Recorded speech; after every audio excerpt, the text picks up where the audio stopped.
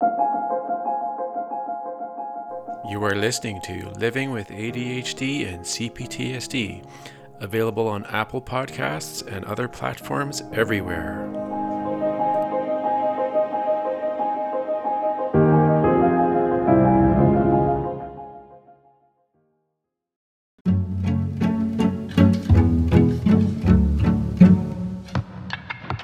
Hello everybody, and welcome to another episode of Living with ADHD and CPTSD. I am Russ, your host, and today's episode to do with ADHD is on executive function, or as I will call it today, executive dysfunction.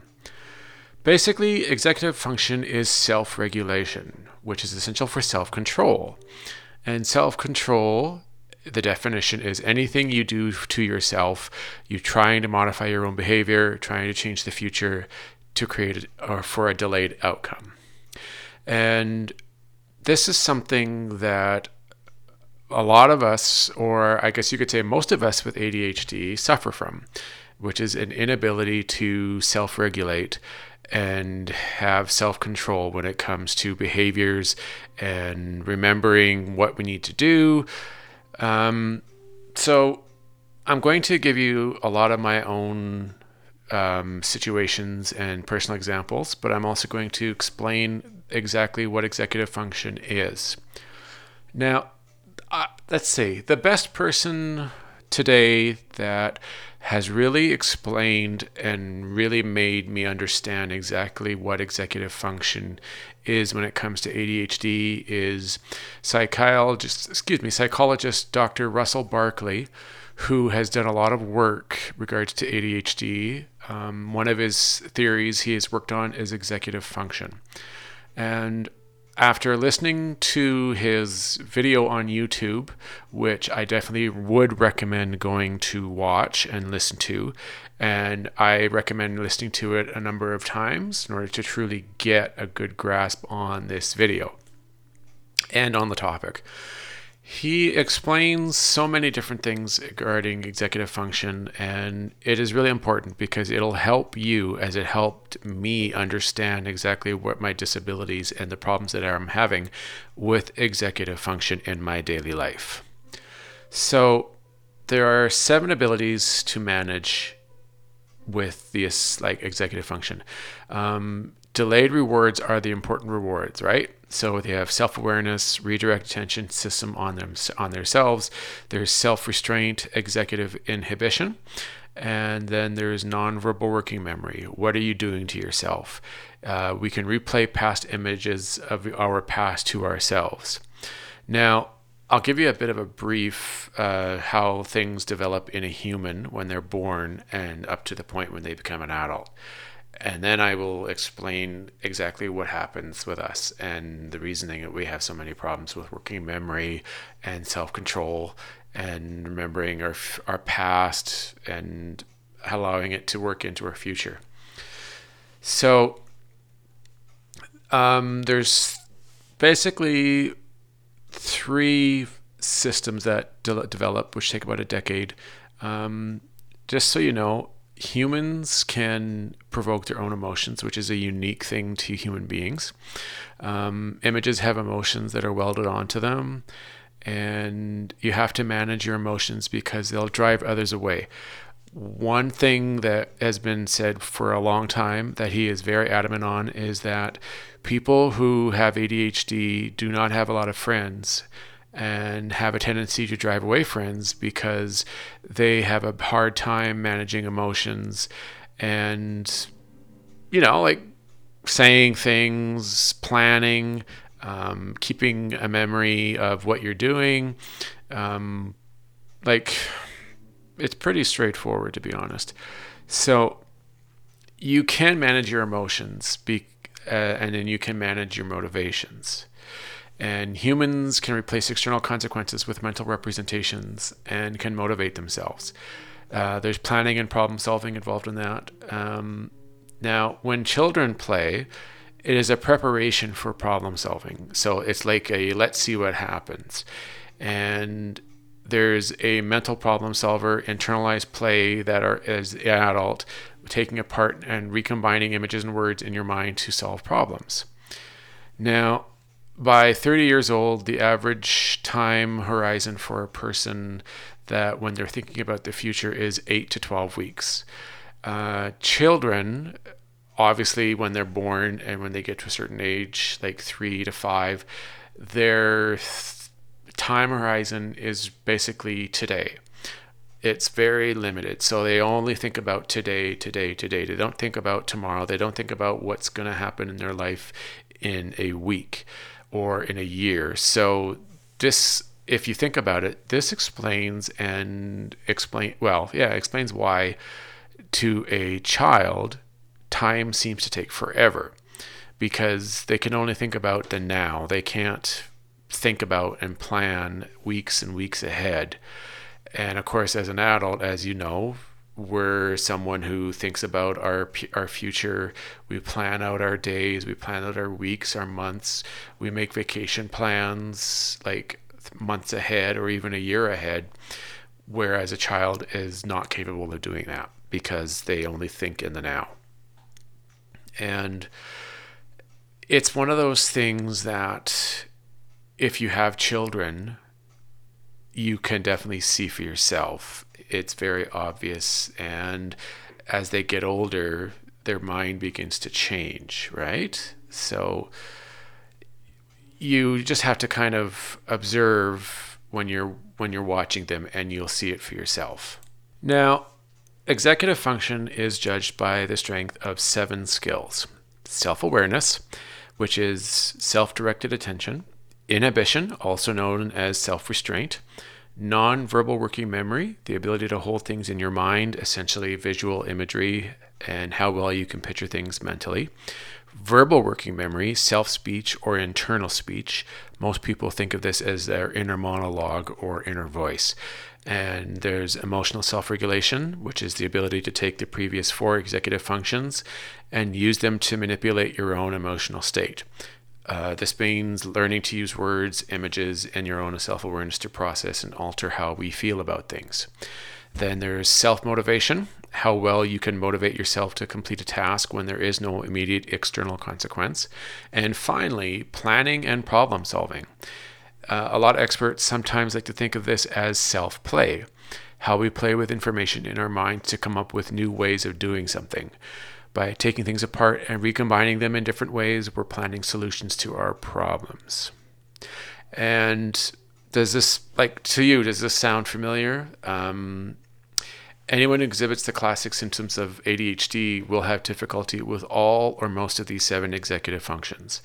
Like problems with inhibition in someone with ADHD leads to impulsive actions. For example, and then problems with emotional regulation will lead to inappropriate outbursts. So essentially, if you really think about it, ADHD is an executive function deficit disorder, or EFDD. The umbrella term ADHD is simply another way of referring to these issues. The 7 executive functions develop over time in generally chronological order. So self-awareness will begin to develop around age 2. And then by age 30, planning and problem solving should be fully developed in a neurotypical person. Those with ADHD are generally about 30 to 40% behind their peers and transitioning from one executive function to the next. Therefore, it does make sense for children and adults with ADHD to have trouble dealing with age-appropriate situations. They're thinking and acting in ways like that are much like younger people. So awareness of these executive functions can help parents set up an early detection system for ADHD, helping them to seek professional evaluation and accommodations before a child begins to struggle in school. Then, with proper accommodations and treatment, people with ADHD can basically learn to use what they know and strengthen these executive functions over time. Okay, so how the brain is wired when it comes to executive function and the ADHD brain here. There's basically 4 circuits that are developed. There is the what circuit, the when circuit, the why circuit, the who circuit. So the what circuit goes from the frontal lobe, especially the outer surface, back into an area of the brain called the basal ganglia, particularly a structure called the striatum. or striatum, excuse me. The what circuit is linked to working memory. So it's in this circuit that we think starts to guide what we do. This is particularly true when it comes to plans, goals, and the future. The when circuit, this second circuit goes from the same prefrontal area back into the very ancient part of the brain called the cerebellum, at the very backmost part of your head. The when circuit is then the timing circuit of the brain. It coordinates not just how smooth behavior will be and the sequence of behavior, but also the timeliness of your actions and when you do certain things. An improper functioning when circuit in a person with ADHD explains why we often have problems with time management. So I'm sure you know what that means. We often think that we're capable of knowing how long it's going to take to do something, being good at planning out sequences or tasks, or if we're doing multiple things during a day, we often do have a lot of problems with managing this time frame, and then we end up falling behind in one particular task, realizing that we don't have any time left now, and then having to jump ahead to the next one. So it's very difficult. And a good example of that is doing work where you have to deal with multiple clients and multiple projects at a single time. Okay, so the Y circuit, this is the third circuit, the third circuit also originates from the frontal lobe, going through the central part of the brain, which is known as the anterior cingulate, to the amygdala. The gateway to the limbic system, it's often referred to as the hot circuit because it's linked to our emotions. This is where what we think controls how we feel, and vice versa. It's the final decision maker in all our plans. When thinking about multiple things we could be doing, this is the circuit that eventually chooses among the options based on how we feel about them and their emotional and motivational properties. So the final circuit is the WHO circuit, like I said. This final circuit goes from the frontal lobe to the very back of the hemisphere. It's where self-awareness takes place, and where we're aware of what we do, how we feel, both internally and externally, and what's happening to us. So by viewing ADHD in relation to these four circuits, you can understand where the symptoms can originate from. Depending upon which circuits are most impaired and least impaired, then you can see variations in the kinds of symptoms that an individual is going to have. So some people have more working memory deficit, like myself. That's one of my major problems. And then there are some people who have more emotion regulation problems, although I do have a problem with that too. So both are pretty rough for me. I don't know about you guys, but that's my situation. And then there are some people who have more difficulties with timing, and then less difficulties with all the other ones. But all of them involve these circuits. So think of it this way, okay? When we're having problems with remembering things, planning out our day, planning in the moment, doing multiple things at once, we have a hard time internally doing this. So a lot of people online, like experts and people who have experience with ADHD personally, and also like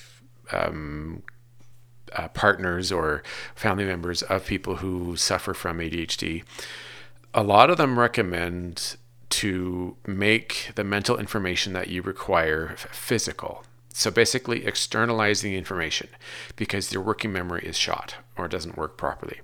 So we need cues, signs, charts, reminders, to-do lists, put stuff in a visual field to remind you of what needs to be done right here, right now in the external. So, you can make time real physical, like through clocks, timers, counters, watch minders. You basically put the time outside of you so that you can see it passing and judge your performance. You have no clock inside to put one in your visual field. Take lengthy assignments in small quotas, a little bit of work over time to get you to your finishing goal. We also cannot handle delays and get rid of the delays. So we get rid of the delays, bring it back into the now, break all long-term projects into baby steps. And we also need to make motivation external. because we cannot create internal motivation, and they are dependent on the environment for their motivation. So we must put the consequences in the now, or it won't work for us. External continuous reinforcement create the motivation. And there has to be a consequence, or the tasks or the job that you're working on will not get done. So you do the problem manually and externally. Don't do it in your mind. And now the other things that you need to do is you need to refuel that energy tank. And I don't I mean kind of like a motivational tank in a way. So if you use rewards and positive emotions, the use of self-statements of effectiveness does help boost motivation for someone with ADHD. They do say that you should take breaks. So like a 10-minute breaks frequently, and then some relaxation and meditation while you're having that break allows the fuel tank to restore, so that later after you can continue working and being successful with what you're doing. And then you need to help visualization of the rewards. And another important thing is physical exercise. Now, one thing that I have learned in the past, and unfortunately did forget, but I also learned it again, is for people who are working constantly and have ADHD, in order to stay on top of things and to be at your top potential or your peak ability mentally, they do recommend that you can do something like sip on a sports drink or a lemonade, because the blood glucose in the front lobe, if it starts to go down, it does affect your ability to be at your peak performance or at the top of your abilities. Despite what a lot of experts say out there, sugar doesn't hurt people with ADHD. But here's the thing, they're not saying take a Gatorade or a sport drink and drink it like all at once, right? Like within a minute. Like, you know how you see on the commercials of the athletes who have been doing their workout or they're finishing their game, and they go and grab the sports drink, and then you see them put their head back and they're drinking it. Well, they don't want you to do that. They don't want you to gulp it all down. They want you to take little sips at a time over the day, because they want you to maintain the blood glucose level, not like load yourself with sugar so that you're like going crazy, right? Because despite the fact that ADHD, you're going to be going heavy, you're going to be going real fast. It can, if you do way too much at once, it can be like a sugar high. And then, of course, as a lot of us probably already know, is that when you burn off that sugar, you get a sugar burn, or you drop. So then you start to have worse performance. So it is important to keep the blood glucose levels up, but don't go crazy on the drinks. That drink should last you for the entire day. That is the key with this.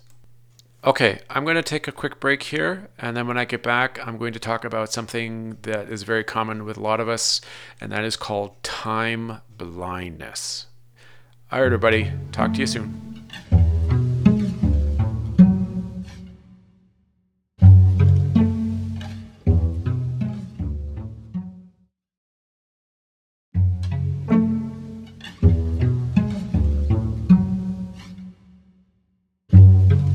All right, everybody. Welcome back. Okay, so we're going to talk about time blindness now. Time blindness is a term coined by doctors who treat people with attention deficit hyperactivity disorder, or ADHD. Adults typically develop an innate awareness of time and an ability to track its passing. Some people have what is called a harder or sharper time awareness. They know when they've been out for lunch too long, or when something hasn't been in the oven for long enough. Others have a much softer one. They can miss appointments and trains, or play a game for hours and not realize they haven't eaten dinner.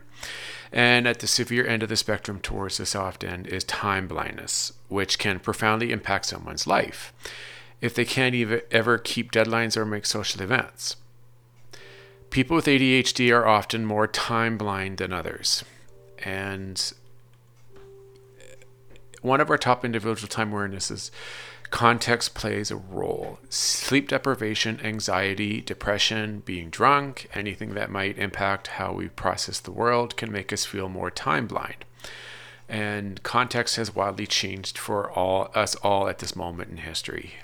Without the usual time marker cues we might use to divide up our days, the school bus arriving, standing on a crowded train platform, the line at the coffee shop, weekend nights spent at a restaurant with friends, we're swimming in a sea of sameness.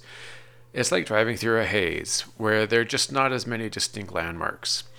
Even if before all this you might have called yourself a stickler for time, you're likely having a hard time sticking. You're throwing darts into a vicious, slippery time jelly. That's actually kind of funny. Grief is one of the biggest causes of time blindness. Holding on to time is a skill, basically. And when as I'm sure a lot of us have lost someone that we love, a grandparent, a parent, maybe a relative or a friend, and we do often tend to not be aware that time is passing. So another word or name for time blindness is also called time agnosia. We're trying to learn to cope with it. So most people with ADHD do have some amount of time agnosia or time blindness, which means that we don't naturally have a strong feeling for the passage of time. And at some points, such as when we're hyper-focusing, time moves much faster than we expect. At other times, such as when we're uninterested in what we're doing, it moves much slower. And this disconnect between how much time we feel has passed and how much time has actually passed impacts other aspects of ADHD, including our ability to plan, estimate the length of tasks, or be on time. That's one of the major dysfunctions of executive function.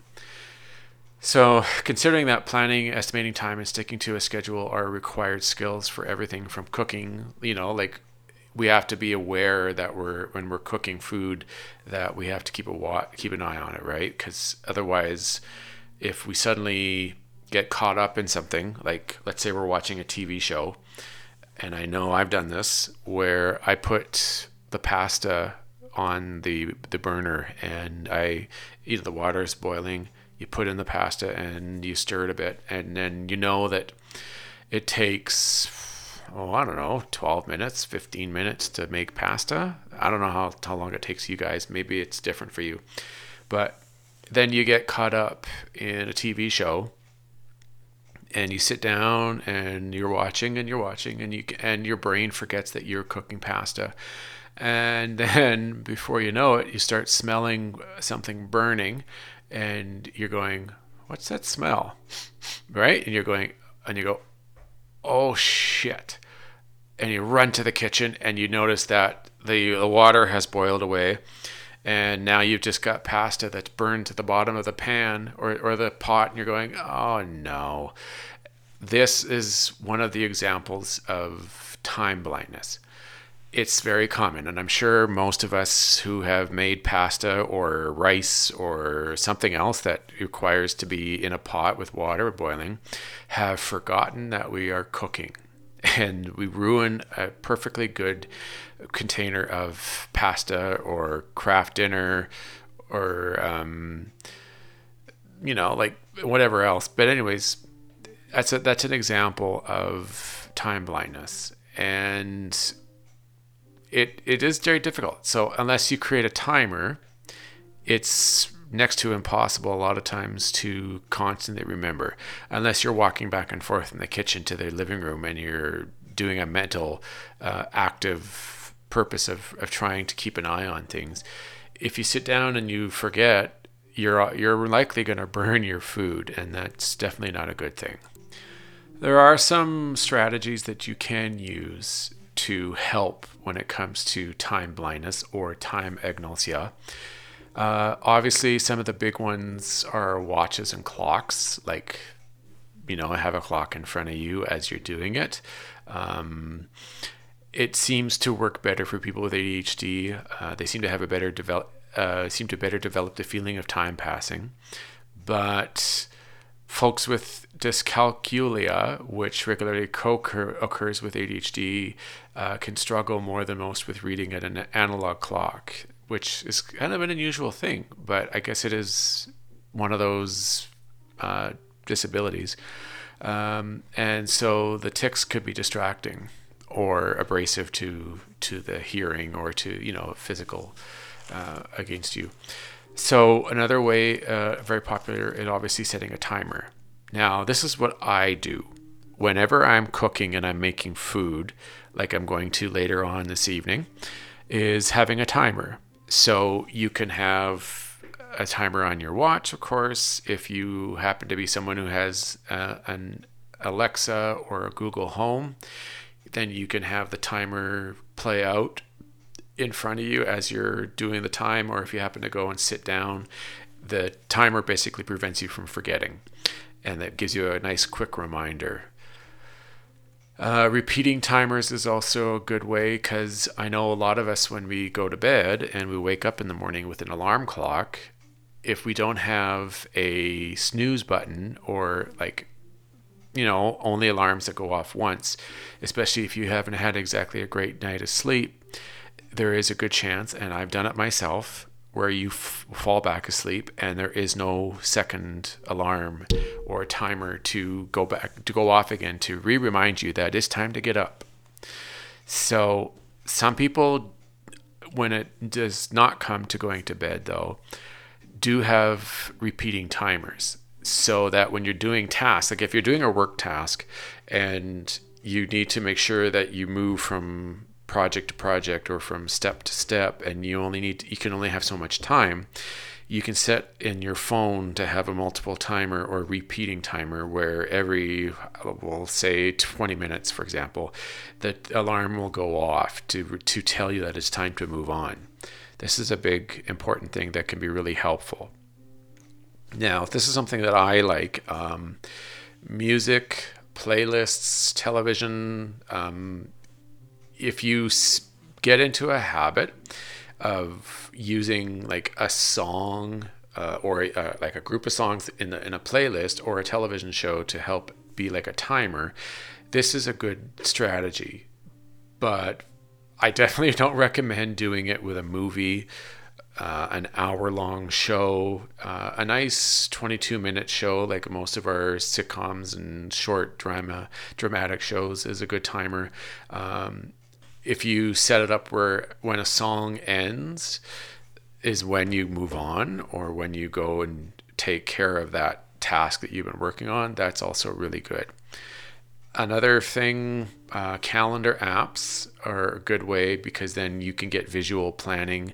You get reminders on that day, like if you have an appointment that you have to go to, or there's a task that you have to accomplish on a specific day and at a specific time, you can actually set that timer in the calendar day to go off at 2:00 on November 20th to say, do this. You've had your appointment to go to the doctor. So it helps you remember. Without that, you're likely going to forget, and then you're never going to be able to get to your appointment on time. One thing is certain, you need to have multiple strategies in order to accomplish and to overcome this disability, this time blindness that a lot of us deal with. You can't always rely on the same thing over time, because with anything else, our minds do get used to something. So you need to switch it up occasionally in order to make it work. If you don't, that sixth time that alarm goes off, or you use that timer, there's a much better chance that you're really not going to react to it properly and may just end up ignoring it. And then you're going to be having some consequences that you aren't really prepared for. Another issue that really does come up is deferred gratification. That is definitely very difficult to deal with, especially for myself. If we don't get gratification immediately after we've done something like a task, or we've done a favor or a chore for someone, if nothing comes from it, there's a good chance that it will cause problems, because I know for a fact that if if I'm not getting gratification, and this doesn't mean being told, "Oh, good job, you did a great job, good for you, congratulations." Like, not necessarily that. That is big, but there's also things like, let's say, and this has happened to me. Like, I'll tell you a quick story. I have had times where I've asked a question, or I'm requiring a resolution to an issue, and and my question is the key. The answer to the question is the key to the resolution. And my girlfriend has said to me that she doesn't have time to talk right now, or would like to talk about it later during the day or another day. I know that it's extremely difficult for me to say, sure, no problem, we can do it later. One, I know I'm going to forget. Two, there's a good chance that I'm not going to put it down to remind myself or remind her to talk about it later. And the emotional stimulus and attachment to it is going to be a lot less important down the road, whether it's half a day later, hours from now, a week later. It doesn't work the same way. And I know that I feel anxious and I feel like I can't wait. You get that built up feeling in your chest, and you're just like, no, I want to get it done now. I don't want to wait, right? I have done that. And it's extremely frustrating because with us, you want to have all the information right away, right? You don't want to wait. Who out there really wants to wait to get your answer, to get your result? It is difficult. It's kind of like when we were a kid and Christmas was, the beginning of December, right? I remember when I was a kid, I could hardly wait. It felt like Christmas would take forever to get here. And because of the fact that in a normal child, because our brains can't think beyond a certain time period, it does literally feel like Christmas takes forever. And as a normal person grows up and we become an adult and our brain fully develops and our sense of time and sense of the ability to think ahead gets better and fully develops, then, as I'm sure, well, maybe some of you might not know this or experience this, but when you get to be an adult, Christmas comes and goes. It's here before you know it. And I know that is my thing. Like, I notice that Christmas, like December 1st hits and the tree goes up and the lights go on. And I swear it feels literally like 2 days later, it's December 25th. You're opening your gifts and you're having dinner and that's it. And you're thinking to yourself, holy crap, where did the time go? But for a lot of people, that deferred gratification was basically what that is. It's like, remember your parents telling you, Christmas is 4 weeks away. You gotta be a good boy, or else you're not gonna get gifts from Santa Claus. So that deferred gratification, it really makes it difficult. So that's the best example I can think of when it comes to deferred gratification. Knowing that you have to wait 25 days for Christmas to be able to get under that tree and open up your gifts. And that great feeling of joy and happiness from receiving the gifts, and for some people giving gifts, right? Like I have a hard time waiting, and I get really excited, and the anticipation of people opening my gifts and seeing the smiles on their faces and the joy inside is harder than actually opening my own gifts, because I get more satisfaction out of watching people open them rather than me opening my own gifts. It's tough. So yeah, like, it is definitely something that is really hard for people with ADHD. I know that a lot of us want it now. We want our results. We want to know about things now. The fact that our brains aren't fully developed and have disadvantages, I think it's time for a break. So when I come back, we'll talk more about my own personal experiences with executive function problems. Okay, talk to you soon.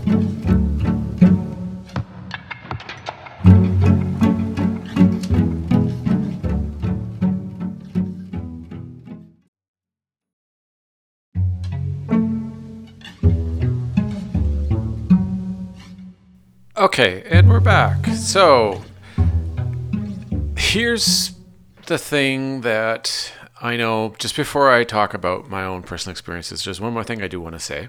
ADHD basically splits apart the knowing and the doing. You can know stuff, but you won't do stuff. It's a disorder of the when and the where, not the what and the how. Your problem is not knowing what to do, it is with doing what you know. Interventions must be out at the place in your environment where you're not doing what you know to help you show what you know, to basically create a scaffolding around you to help you to do it. So basically, like, there, you know it in your mind, but to physically show it verbally, and like if you're using your hands or you're building it, it's difficult because you don't know how. So you need to use basically like external reminders.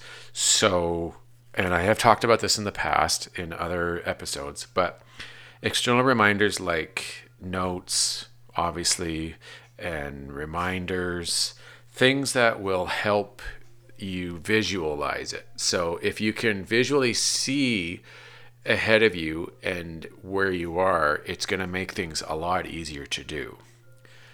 You can always try to teach someone with ADHD what to do, but good luck. It's not even going to leave the office. They're not stupid. So we aren't stupid. We do know what to do, and they know what you're telling them to do, but we're not going to do it. The info has no controlling value over their life. So what you need to do is you need to basically re-engineer the environment around them to help show them what they know. And the problem with what's happening is that with the delay to the consequence, all important social consequences are delayed consequences in time.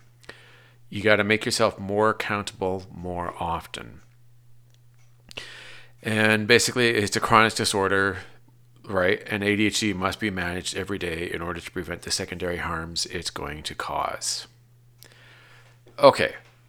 Now, because I am very new to living with someone, and especially in a relationship, the difficulties in remembering a lot of different situations. I guess the best example is planning ahead.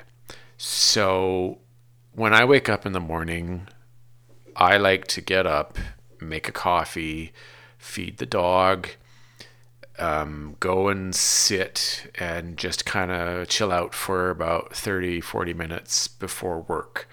And when work starts, a lot of times the focus is so stuck on one thing, like the work, that there is a lot of extra stuff in the background for the future, for the rest of, like, at the end of the day, right? So, excuse me. I know that there's going to be a dinner, that I have to walk the dog, that I have to clean, I have to prepare. There's little things that have to be done over the course of the day and into the evening so you can function, you can survive, and then you'll be prepared for the next day. And my problem is that when I get home from work, my mind doesn't automatically go, okay, what's for dinner? My mind is so like uninterested or not in the time, like in present time, that all I really feel like doing is sitting down in the chair, turning the TV on, maybe grabbing a snack or a drink, and just sitting there and do nothing. And more often than not in the past, when I was living on my own, that was acceptable. And if I were really tired that evening, I would just have a nap. But now, with living with somebody, it's very different. You have to think about what, not just for yourself, but you have to think about for someone else at the same time. So my ability to think ahead and think to the future even like the next few hours is very difficult. I could sit here, for example, and record my podcast and do all the work and all the final parts, to make it sound and and feel professional to you, the audience. But I could easily get all caught up in this podcast and not realize that it's 6:30 and dinner won't get done. Like if it's my night to cook, I need to be aware and realizing that it's my turn to make dinner, to have it ready before she has her break during working hours. She just happens to work at a different time than I do. So it's my responsibility some of the nights during the week to have dinner prepared so that she can eat before she goes back to work. Or, when she's finished for the evening, she can eat instead of being hungry. So I have to take care and basically have things set up a certain way so that when the time comes, like 5:30 in the afternoon, to go, okay, it's time to go get cooking. So I have a reminder on my phone.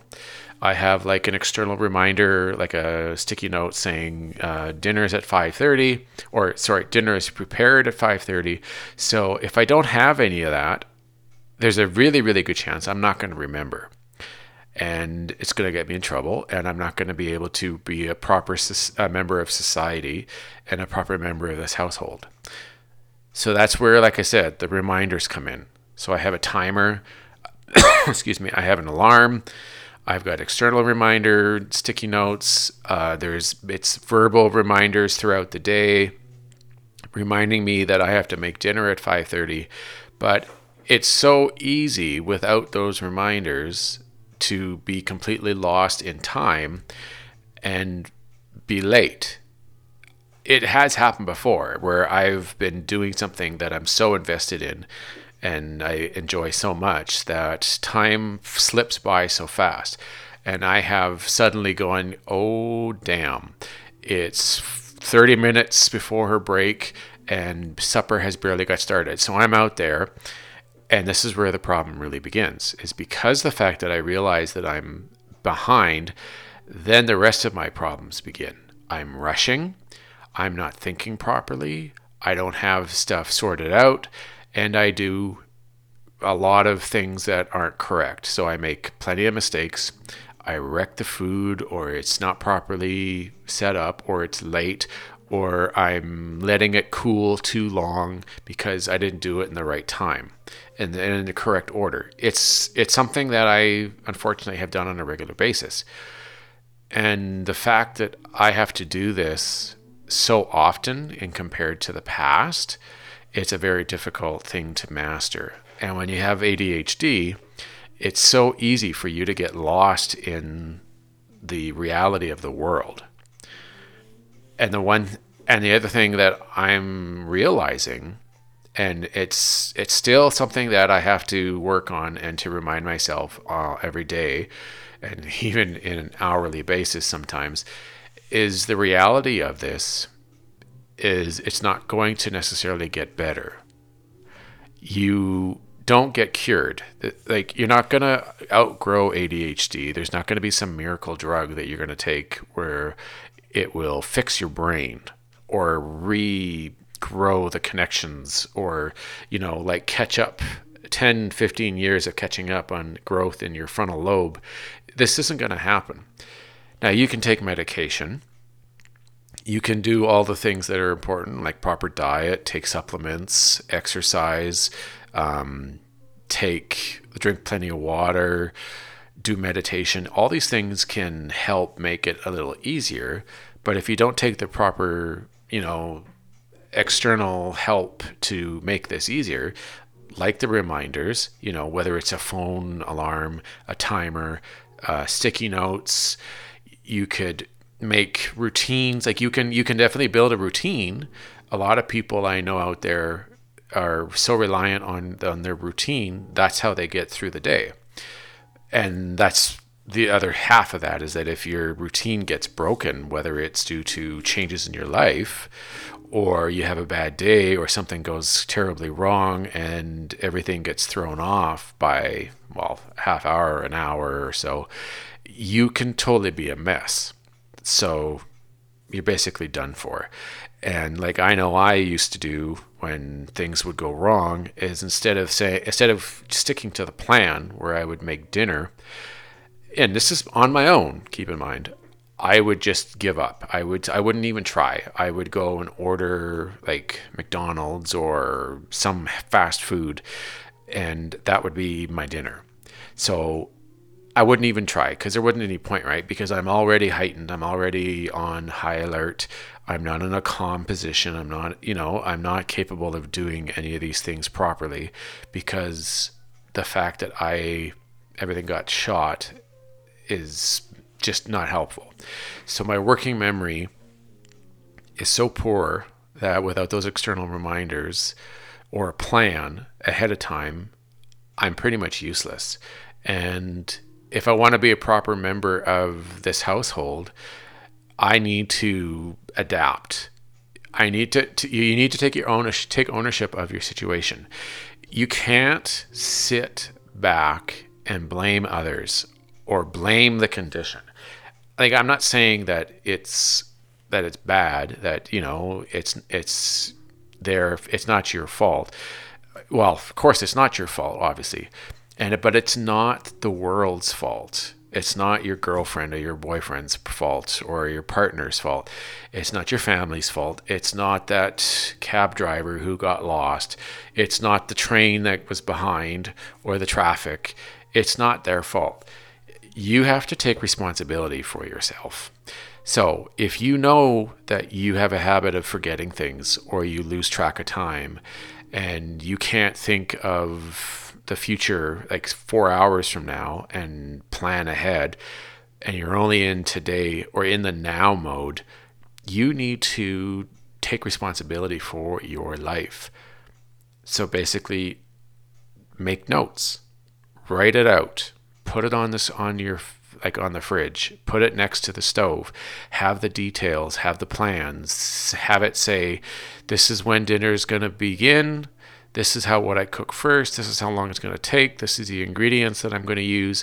This is what it's going to require, blah, blah, blah. And then you got to have reminders on your phone telling you to remember to do this. If dinner is for 6 o'clock and it's going to take about 40 minutes to prepare, you need to have that reminder at, let's say, 5:15, so that you've got a few minutes to get out to the kitchen, grab your stuff, put it out, and prepare.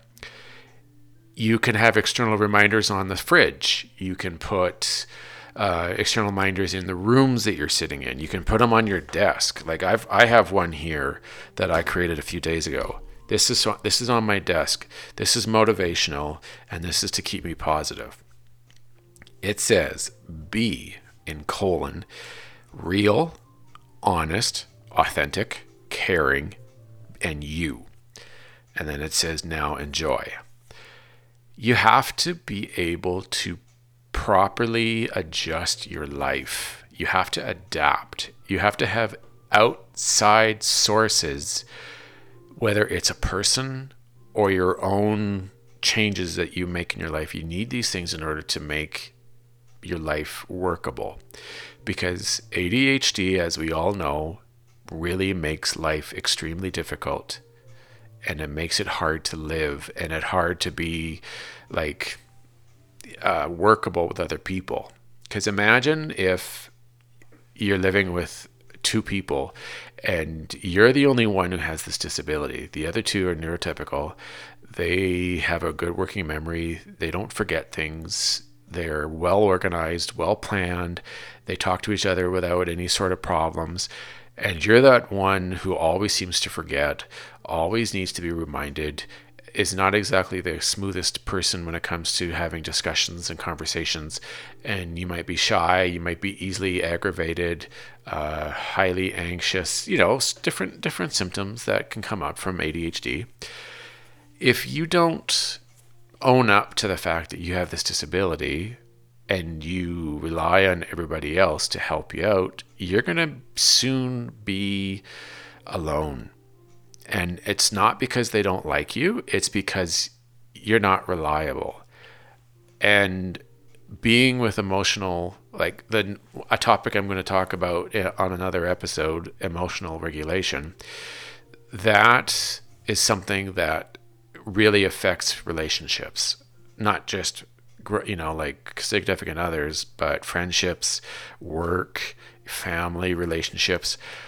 If you're unable to manage and keep your emotions in control and keep in check, that can have a very horrible side effect on your ability to be social and have friends and relationships and not feel like life is just meaningless. I have done a lot of work. When I first discovered that I had ADHD, it was very difficult in my relationship to go day by day. Fortunately, and it also can be unfortunate if you want to look at it, only seeing my girlfriend a couple days a week had its good and bad sides. And I didn't have to think about what I was doing for both of us every day. I only had to prepare for the Friday, when I visited, and then I had to make sure that I was doing what I had to do that day to get through, to avoid complications, arguments, fights, making her extremely frustrated. And then on top of it, because of my CPTSD, my child parts would come up, and instead of being the adult and taking ownership and saying, yeah, I'm having a problem, I'm not doing well today, or I need some time to rest or to zone out, I would be aggravated, I'd be triggered, and the adult would be nowhere to be found, and all there would be is child parts fighting and saying stupid things and not being able to take care of myself. It would get to the point where she was very frustrated and felt like she was the only adult in the relationship. And as she likes to put it, is like taking care of a giant toddler, because I was so unreliable and couldn't do anything for myself that she had to take care of both of us.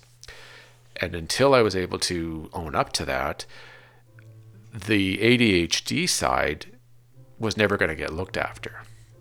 And once I was able to finally get a better grasp on the whole concept of the child parts coming on and getting triggered in my CPTSD, all those symptoms and those issues that ADHD was creating could never be looked at. And I was getting nowhere. There was no improvement.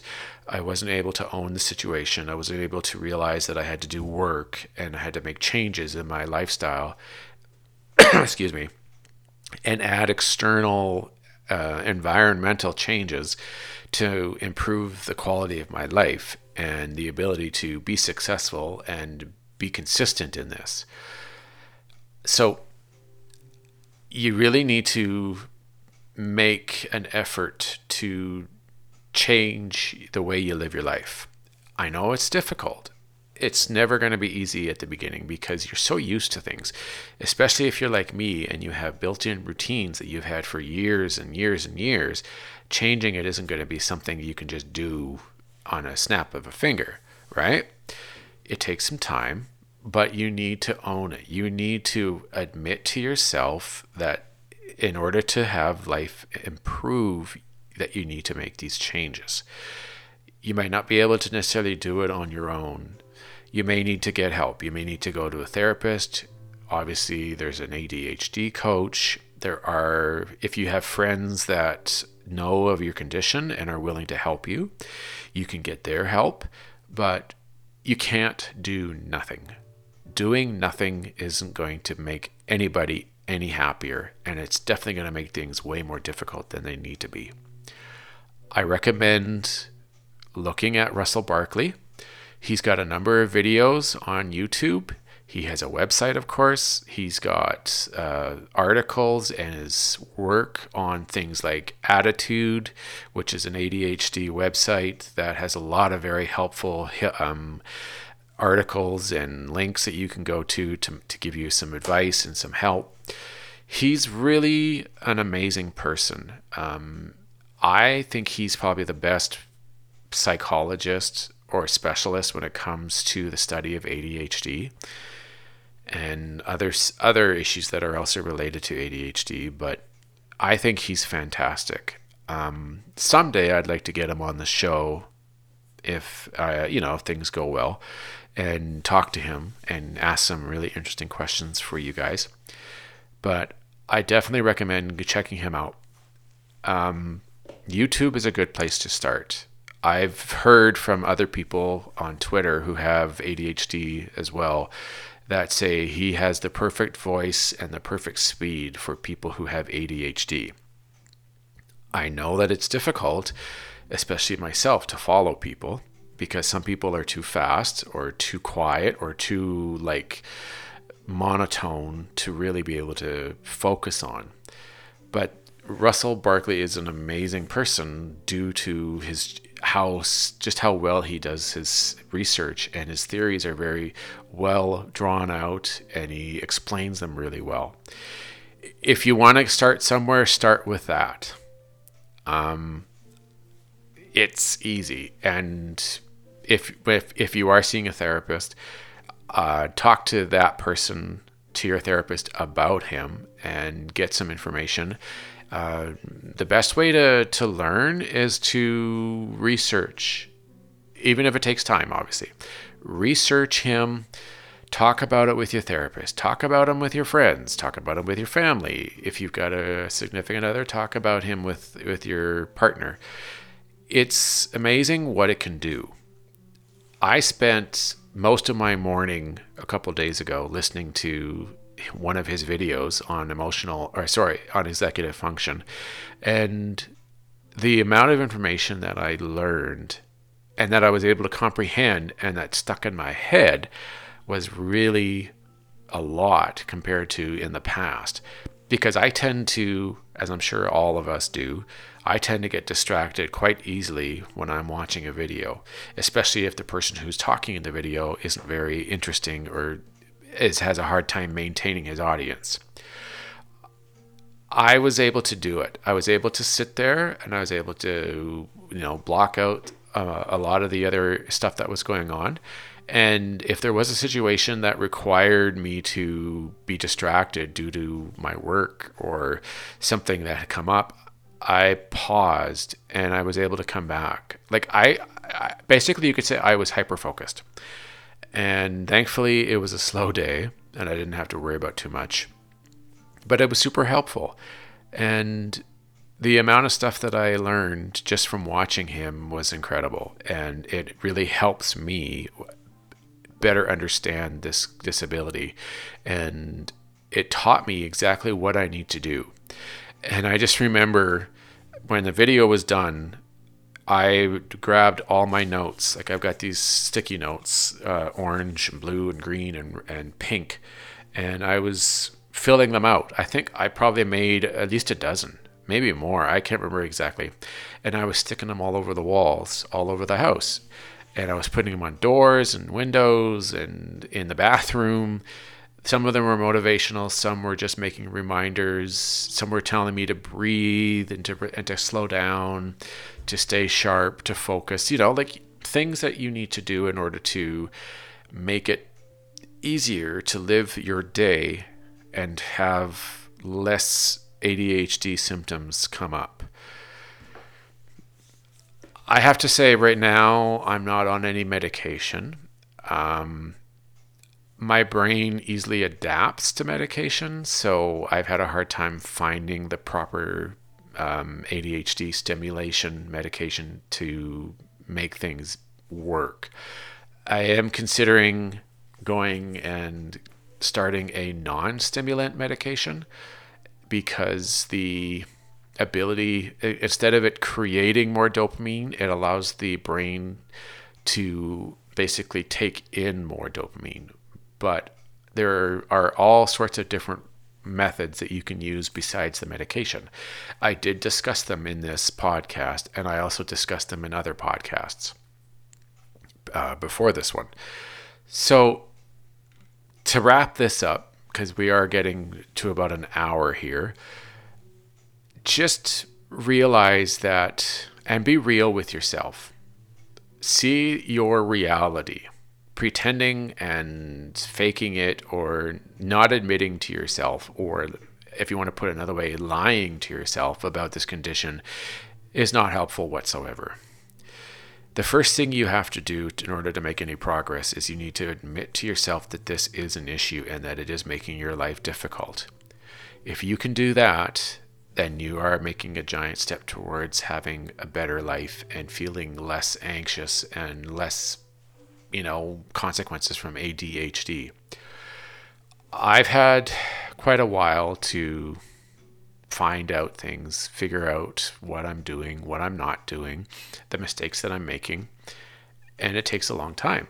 And unfortunately, it has created a lot of frustration on both sides of the table, on the neurotypical side being my girlfriend, and the not or neurodivergent side, which was me.